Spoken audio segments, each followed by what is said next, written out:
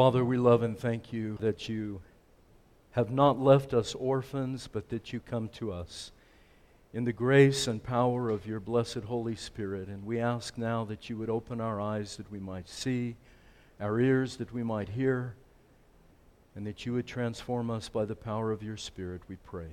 In Jesus' name, amen. Ephesians chapter 1. I'm going to read the first 14 verses, but we're only going to look at the greeting. But hear now the Word of God. Paul, an apostle of Christ Jesus, by the will of God, to the saints who are at Ephesus and are faithful in Christ Jesus. Grace to you and peace from God our Father and the Lord Jesus Christ.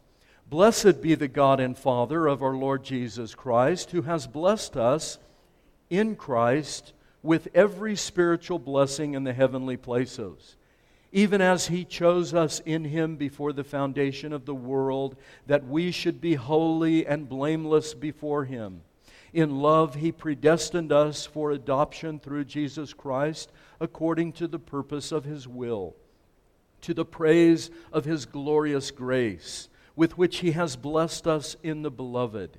In Him we have redemption through His blood, the forgiveness of our trespasses, according to the riches of His grace, which He lavished upon us in all wisdom and insight, making known to us the mystery of His will, according to His purpose, which He set forth in Christ as a plan for the fullness of time, to unite all things in Him, things in heaven and things on earth.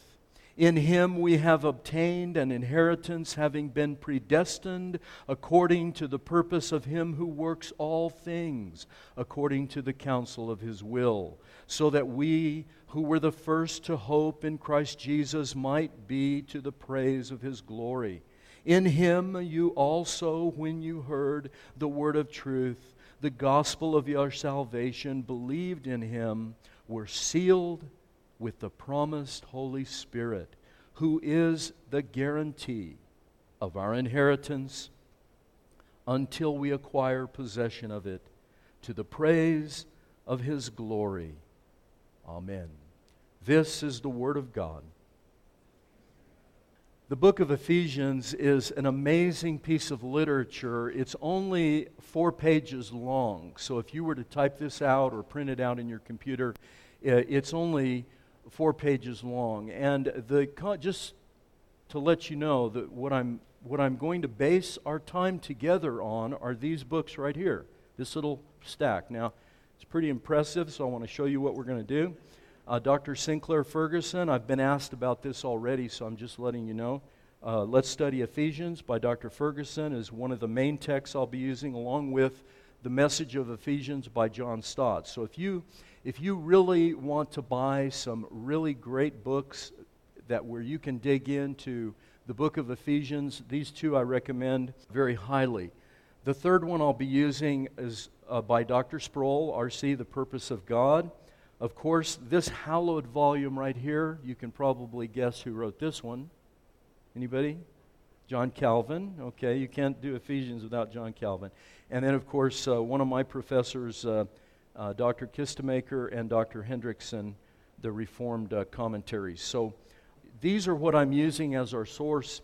Dr. Ferguson says that the book of Ephesians contains in it, listen carefully, what we call and what will be the theme of our time together for these next months, the grammar of the gospel. Now, all of you know that grammar is taking words and putting them together. It's sentence construction. In other words, you've got to have good grammar in order so people can understand what you're saying. It's not enough just to have words that are clear and you know the definition. You have to organize those words in good grammar. Otherwise, you don't know what the person is saying. And one of the most famous, I think, in recent times of poor grammar comes to us from popular culture, the great Jedi Master, Yoda. And here's some examples of some convoluted grammar. When 900 years you are, look as good you will not.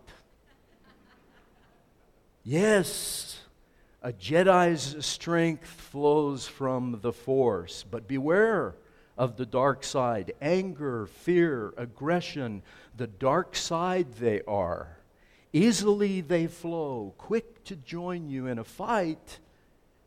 But if once you start down the dark path forever, it will dominate your destiny, consume you, it will.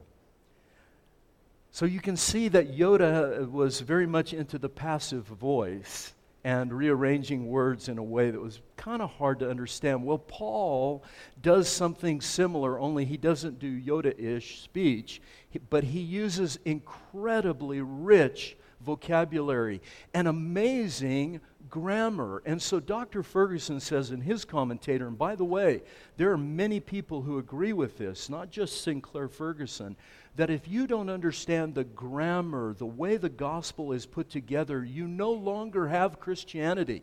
You have some other religion.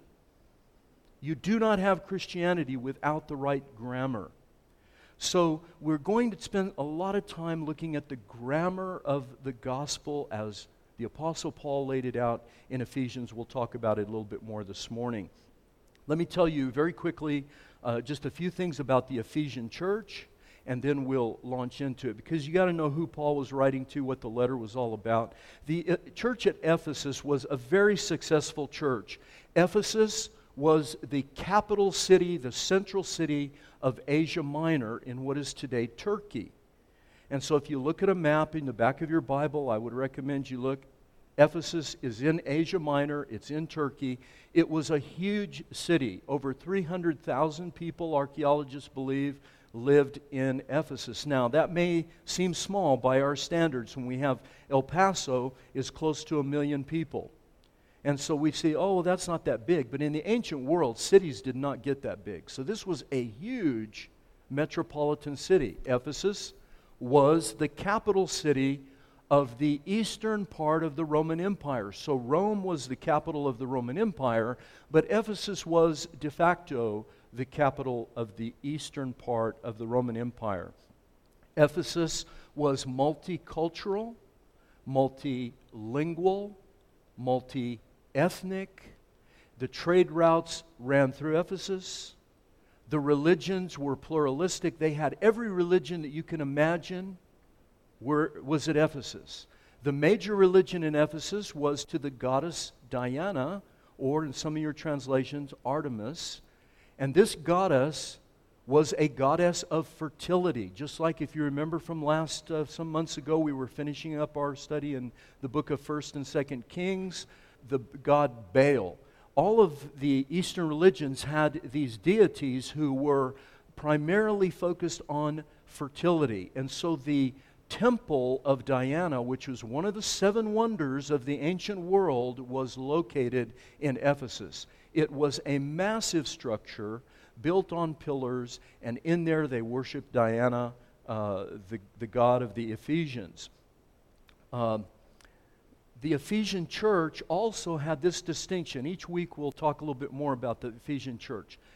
The Apostle Paul was the pastor of Ephesus for 3 years.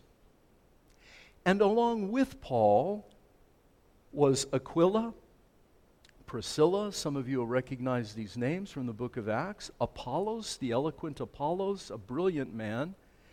Many scholars believe that the Apostle John, who wrote the book of Revelation, made Ephesus his headquarters. So can you imagine? It would be like living in Philadelphia during the heyday of Westminster Seminary, when every scholar that was worth his salt was there in Philly. Or like when I moved to Orlando, all of these powerhouses had moved to Orlando because they were getting old. They wanted to wear white shoes and play golf. So all of those cool scholars all gathered in Orlando. So I was blessed to be in Orlando when, Roger Nicole was in Orlando, and R.C. Sproul was in Orlando, and Simon Kistemaker. Big names. You may not know who they are, but they're big names. And there they are. So that's what Ephesus was like. And yet, Ephesus was under such spiritual pressure and such amazing attack from the world, much like the world we live in. ISIS existed then. There were horrific persecutions, horrific pressure on Christians. Christianity was under assault, and many of you feel like we're under assault. Well, we're really not in America. We've got it good. But other places, not so good. This church was under heavy assault. And so what Paul had to say to the Ephesians, he is saying to us. We live in that same world. And so let's get into it. I'm going to skip a little bit here because for time's sake, I have a number of quotes here that I think are amazing, but I'm just going to read one. When Princeton was the powerhouse theological seminary, when B.B. Warfield and all these great men were there at Princeton, this president of Princeton, John McKay, said this. Listen, amazing. If this doesn't warm your heart, then I can't help you. To this book, talking about Ephesians, to this book I owe my life. In it, I saw a new world. Everything was new. I had a new outlook, new experience, new attitudes to other people. I loved God. Jesus Christ had become the center of everything. I had been made alive. Here, in the book of Ephesians, is distilled the essence of Christian religion, the most authoritative and most consummate compendium of our holy Christian faith. This letter, listen, this letter is pure music. What we read here is truth that sings, doctrine set to music. Do you think the Ephesians had an effect on this brilliant man? It had captured his soul. The book of Ephesians was said to be John Calvin's favorite book in the Bible. So let's let it go down deep into our hearts. I think it'll just thrill you to no end. So this morning, quickly, let's look at three things. How to live in pluralistic society. How to live in pluralism. And we'll define that in a moment. Secondly, second part of your outline, how to learn the grammar of the gospel. What exactly is the grammar of the gospel? How are these things put together, and what do they mean? And finally, we'll look at the truth that sings. So pluralism. What is pluralism? Pluralism is basically this. That's a big word, but don't get scared. Here's the definition. I've shrunk it down a little bit, but here's what it means. Pluralism says multiple religious views, multiple religious worldviews are all equally valid. Does that sound familiar? Multiple religious worldviews are all equally valid and acceptable as pathways to God, whoever he, she, or it may be. So we're not going to define God. We're just going to say, look, whatever God may be, he, she, or it, any pathway will get you there as long as you're sincere and you follow your religion and do whatever. That's pluralism. And pluralism, by the way, is way more than tolerance. It's not just saying, well, we'll put up with any religion. It's not saying that. It's more than tolerism. It's saying that any of these, they're all equally valid. They all sit together on the same plane, and they have the same weight and the same value. Now, pluralism is set over against what we call exclusivism. And exclusivism is the teaching that our religion is the right religion, and that the way to God is through this religion exclusively. In other words, you follow some other path, you're not going to get to the right destination. Follow this path, you will get to the destination. Now, I have to tell you this. Look, listen carefully, and maybe over the weeks we'll talk a little bit more about this. Every religion practices pluralism. And every religion, including Christianity, by the way. So listen carefully. Every religion has pluralistic elements and practices a kind of pluralism. But every religion also practices exclusivism. Every religion says this is the right way. Some of them may say, we are saying, here's what we're saying. Our Lord, our God, has said this: I am the way, the truth, and the life. No man comes to the Father except through me. You with me? That's exclusivism. And Jesus said those words. But Jesus also said we are to love who? Who? Our neighbors. That means that you tolerate and are respectful to every religion possible. You do not go around with a gun and force people to join your religion, or else you die. You with me?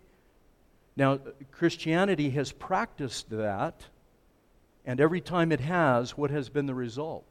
Disaster. We have to violate, listen folks, we have to violate our religion to make people join our religion. Are you with me? So we practice both exclusivism and a sort of pluralism, a tolerance. In love, we love our neighbors, even if they don't believe like us. In fact, Jesus said, bless who? Bless your enemies.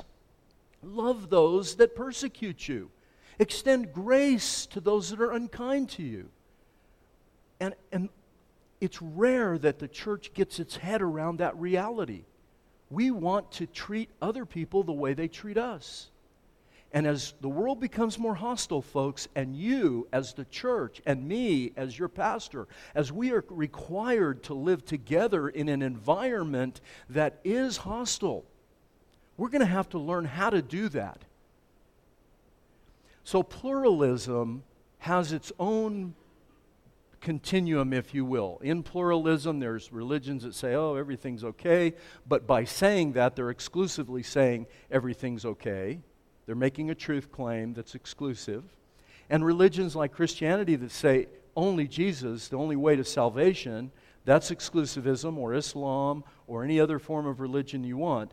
Everybody has its own form of tolerance and pluralism. And in our religion, we say Jesus is the only way, but we are to be respectful and we are to love our neighbors. Amen?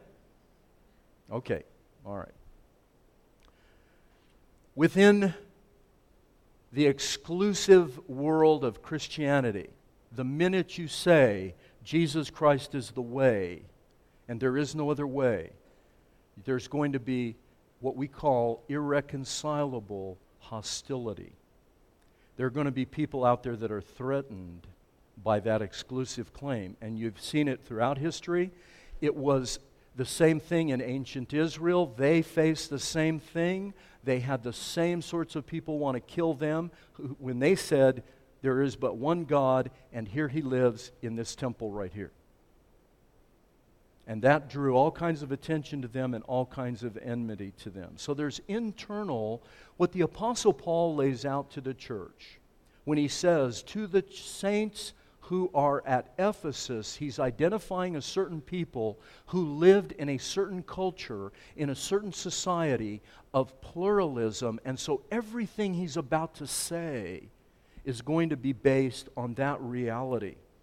In chapter 4, he says, here's the internal pressure that you're going to find to violate the reality of your new humanity, your new Christianity is going to be challenged internally and externally. Internally, here it is. Listen, don't turn there, I'll just read it to you. Chapter 4, starting in verse 1. Walk in a manner worthy of the calling to which you've been called, with all humility, listen, humility, gentleness, patience, bearing with one another in love, eager to maintain the unity of the Spirit in the bond of peace.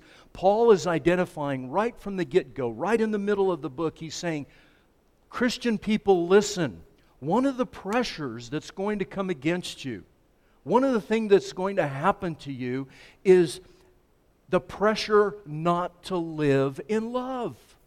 Not to be tolerant, not to put up with people, not to bear with one another, not to have humility.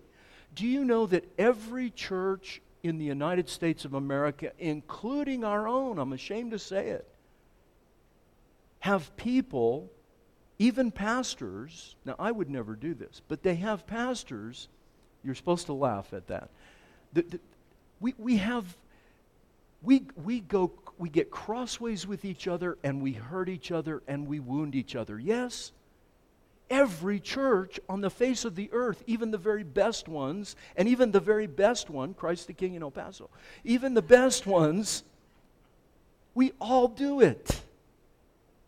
We all break each other's hearts. Do you know that? Every day of our lives, we don't live in love. We often don't even get along with our spouse. We get crossways with our children. We hate our jobs. We can't stand the president. Don't say amen.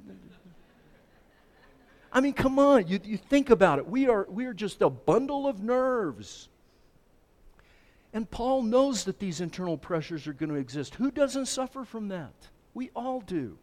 There are days when I wake up in the morning, I don't want to get out of bed. I'm just freaking out.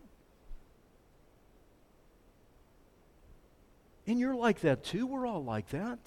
Paul says, look, walk in a manner worthy of your calling, who you are. He says, it's not going to be easy. You're going to have to live in a place where humility is hard, gentleness is hard, patience is impossible, bearing with one another. What that means is you're putting up with people that are antagonistic to you. It's not just putting up, it's very easy for me to put up with certain people in the church because they like me and they're nice to me. Same thing with you. And there are people that are just antagonistic. They never have anything good to say. I don't like you. I don't like the way you dress. I don't like your sermons. I don't like the car you drive. I don't like that. It's always that. And you think, okay, well, what am I supposed to do with them? Look, I'm ashamed to say it, but I'll just tell you. I have to use myself as an example. I don't want to be too self-referential. I want to just forget those people and write them off and go about my business. Yes? Am I the only one? No, of course not. We all do that. We surround ourselves with people that like us. And Paul is saying, look, you're going to be in a pluralistic society where you all don't get along, so you've got to practice this. You have to walk in a manner that's worthy of the calling that you've been given. Then he talks about external pressures, and he says this.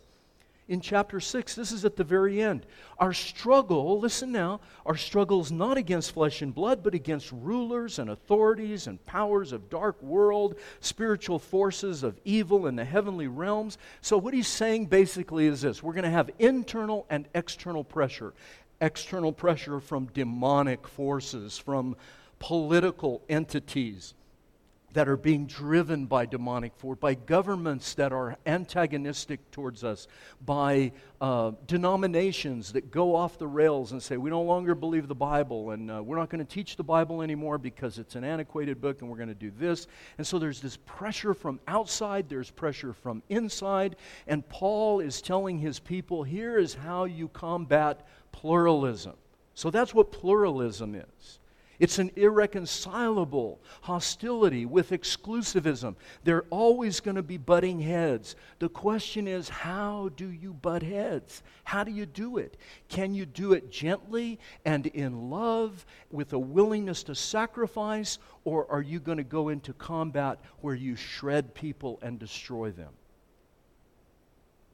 And in order to combat it, we must learn, listen folks, this is point 2, we have to learn the grammar of the gospel. And Paul, when he wrote this book, it was not stream of consciousness and he's just talking and his scribe or amanuensis is writing. No, Paul sat down and he thought deeply about what he wanted to say. And you'll see it as it goes on. But listen to how you combat pluralism, religious pluralism and the pluralism of the world around us. Pluralism says this, folks, very simple. And this is going to resonate with a lot of you. What you do defines who you are. What you do defines who you are. So what that looks like is what I do if I'm a doctor, a lawyer, a banker, a butcher, a baker, a candlestick maker, if I'm a pastor, if I'm this or that, our career, I'm a stay-at-home mom, I'm this, I'm that, whatever the case may be. That, what you do, defines who you are. In other words, we start to take identity from what we do. Now, that's not all bad, but it is bad when that's all there is, when that becomes your sole identity, because the way you know is when something is taken away from you, you lose your identity. This has happened to me so many times I can't even tell you. But it could be career, could be money, could be our looks, our beauty. Listen, ladies and young girls, you know, one of the problems we have in our society today is that the pressure on women to look, and it's not just today, it's every generation. This is nothing new. Every generation has put great pressure on women to look and act and be a certain way. And if you don't fit that, you're always questioning your identity, your worth, your value. Some of us use our families that way. We look around, well, I've got my kids are all obedient, and my husband's good, you know, my wife is in order, blah, blah, blah, blah, blah, blah. We do all of that, and that gives us our identity, so we feel totally secure. I'm good. I'm good. And one of your kids goes off the rail, or like in Montevina, both of my kids went off the rail, and then you're going, oh my gosh, I hope nobody finds out. My identity was tied up in my children. Career, status, power. How much power do you have? When you walk in the bank, do people stand up? You know. What degrees do you have? Well, I have a PhD, I have an MMA, I fight in a cage, you got it. Look, I mean, we define ourselves by these things, and they start to get a hold of us to the point that if we lose them or they don't go the way we want, our identity starts to get shattered. That's what pluralism. To combat that, Paul knows that. Look, he's writing to a bunch of people that knew that. They lived that back in the ancient world. This is not new. And Paul steps in and he says, learn the grammar of the gospel. And here's what Dr. Ferguson says. We cannot understand a language without knowing the basic rules of its grammar. The same is true of the gospel. It has a grammar. The gospel has a grammar. The grammar is very clearly illustrated in Ephesians. The first part, listen folks, the first three, Ephesians has 6 chapters, chapters 1 through 3, first half, contains statements in which the verbs are almost exclusively in what is called the indicative mood. In other words, they are all the verbs with only one exception, and it's not even, all it's telling you to do is to remember. All of the rest of the verbs in the first 3 chapters of Ephesians all say this. This is who you are.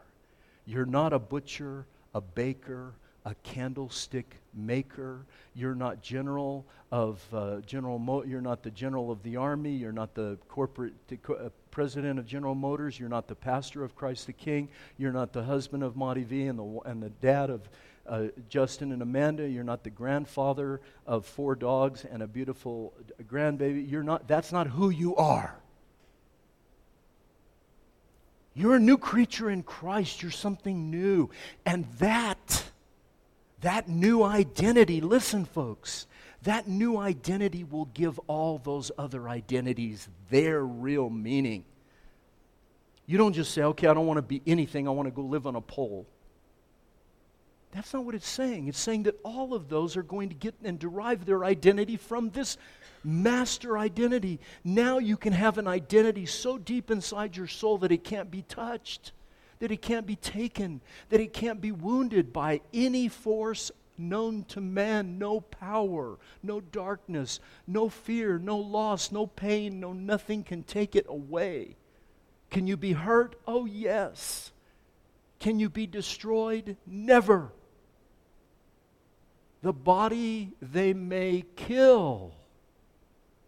This truth abideth still. Your word endures forever. What God has said about you, Christ the King Church, what God has said about you is engraven in stone. He said He's written it in your hand. It's a name that only He and you know, and it can't be taken away from you. Your identity, your real name. Think about it. The security, the peace, the glory of that. That's what Paul is saying. The indicative mood, they tell us what God has already done for us in Christ. In fact, only once in chapters 1 through 3 does Paul urge us to do anything, and that's to remember who we are. By contrast, the second part of the letter is full of the imperative mood. In other words, the verbs all change. You don't think Paul was thinking about this? In the second half, he says, now that you know who you are, now go do this, do this, do this, do this. Wives, submit to your husbands. Husbands, love your wives as Christ loved. He's starting to give commands, imperative commands. They must be done. Why? Because this is who you are. Not what you do defines who you are, but who you are defines what you do. If you get those backwards, you no longer have Christianity. Did you hear what I said? If you get them backwards, you don't have Christianity. If what you do defines who you are not a Christian, you are a what? Class? Say the word, starts with a PH, ends with a double E. You're a Pharisee. A Pharisee was defined by what he did. You remember the woman that was caught in adultery? Scott Sauls had this amazing quote up on Facebook this week. Jesus said to the woman caught in adultery, "Neither do I condemn you. Now go and sin no more." Or, better translation, now leave your life of sin. Neither do I condemn you. Now leave your life of sin. And Scott Sauls said, reverse the order of those sentences and you no longer have Christianity. Did you hear that? Leave your life of sin and then I won't condemn you. Does that sound like let's leave right now and go to Starbucks and forget church? I mean, it's a waste of time. Leave your life of sin and then I'll accept you. That's another religion. I forgive you. I accept you. I do not condemn you. Now that you're new, now that you're forgiven, now that I've accepted you, now leave your life of sin. Do you see the difference, folks? It's all the difference in the world. That's Christianity, the other isn't. And Paul knows that. That's the grammar of the gospel. He calls them saints, hagios. He says, I'm writing to the saints at Ephesus, the hagios at 7. He says, I'm writing to the holy ones. Let me see a show of hands. Be careful. How many of you are holy? Get them up, everyone. Otherwise, we're going to ask you to come up here and be baptized and get saved. Because we're going to get our hose out and spray you down. You know what? You are holy. You are the hagios of God. You are the holy ones of God. I'm not holy. You know why you don't think that? Because you think holiness is behavior. Holiness is not primarily behavior. Holiness is primarily identity. It's being separated. He calls you to be holy. That means He calls you to be His. He separates you to be His. And He says, you're holy. Yeah, but watch me sin. Okay, so you're a sinner, but you're still holy. You're a holy sinner. So I don't get that. Well, listen, neither do I, folks. That's why the gospel's so amazing to me. I don't get it either. But we are holy. We're set apart to God. Now, that holiness, having our identity changed, will change your behavior. And you will become more holy in your behavior. You will eschew, don't you love that word? Eschew evil, and you'll embrace good. You'll want to do what is right. How many of you want to do what is right? Okay, the rest of you, we're going to pray for you. Yes, we want to do. Everybody wants to do what's right. Even unbelievers want to do what's right. People want to do what's right. And what God has said to us in the Gospel of Ephesians, I call it the Gospel of Ephesians because it's good news. What God has said to us is, I will change you so that you can be what you really are meant to be. I'll change you so you can be what you've meant to be. We are hagios, holy ones. We are faithful in Christ Jesus, he said. Faithfulness is a response to God's grace. In other words, when God makes you holy, when He changes you, when He regenerates you, when He lavishes, Paul says in this first chapter, lavishes His grace on you, that makes you different, and you become faithful. Your response to God is faithfulness. It's not always doing what is right. Sometimes you're going to do what's wrong. And so when you do, you repent and believe the gospel. It's glorious. It's wonderful. Well, I have to finish. The third point, real quickly. Truth that sings. That's the grammar of the gospel. Pluralism, what you do defines who you are. Gospel says who you are defines what you do. Okay? That's the grammar. Truth that sings. If you look at this, the Apostle Paul sums up his thesis for all of Ephesians in these words: in Christ Jesus, from God the Father and the Lord Jesus. You see, we live, folks, in a pluralistic world, and by the way, everyone has and everyone does. Stop wringing your hands thinking that the United States of America is, oh no, it's pluralistic now, it used to be something else. No, they codified pluralism in the Constitution of the United States in which amendment? By not establishing religion, those men, brilliant men, but they self-consciously codified in the law of the land of the United States a pluralistic society. You got to come to grips with that. The Apostle Paul said, you're going to live in pluralism, so learn the grammar of the gospel. How do you do that? How do you live a transformed life? How does that really take place in each of us? And he says it's through union with Christ. He says in Him, through Him, with Him, grace. Let me finish with this, folks. Grace and peace from God our Father to you and me, grace and peace. Do you know the only human being that never received grace? Do you know who he was? He never received any grace. Do you know what Jesus got? He got justice. He got your justice. He got what you and I deserve. He got no grace from God. The only human being that never received grace but got pure justice. Yours and mine. And peace, grace and peace. I don't know what kind of turmoil you've gone through. I know some of you have had trials that are unbelievable, horrible. But no one lost peace like Jesus.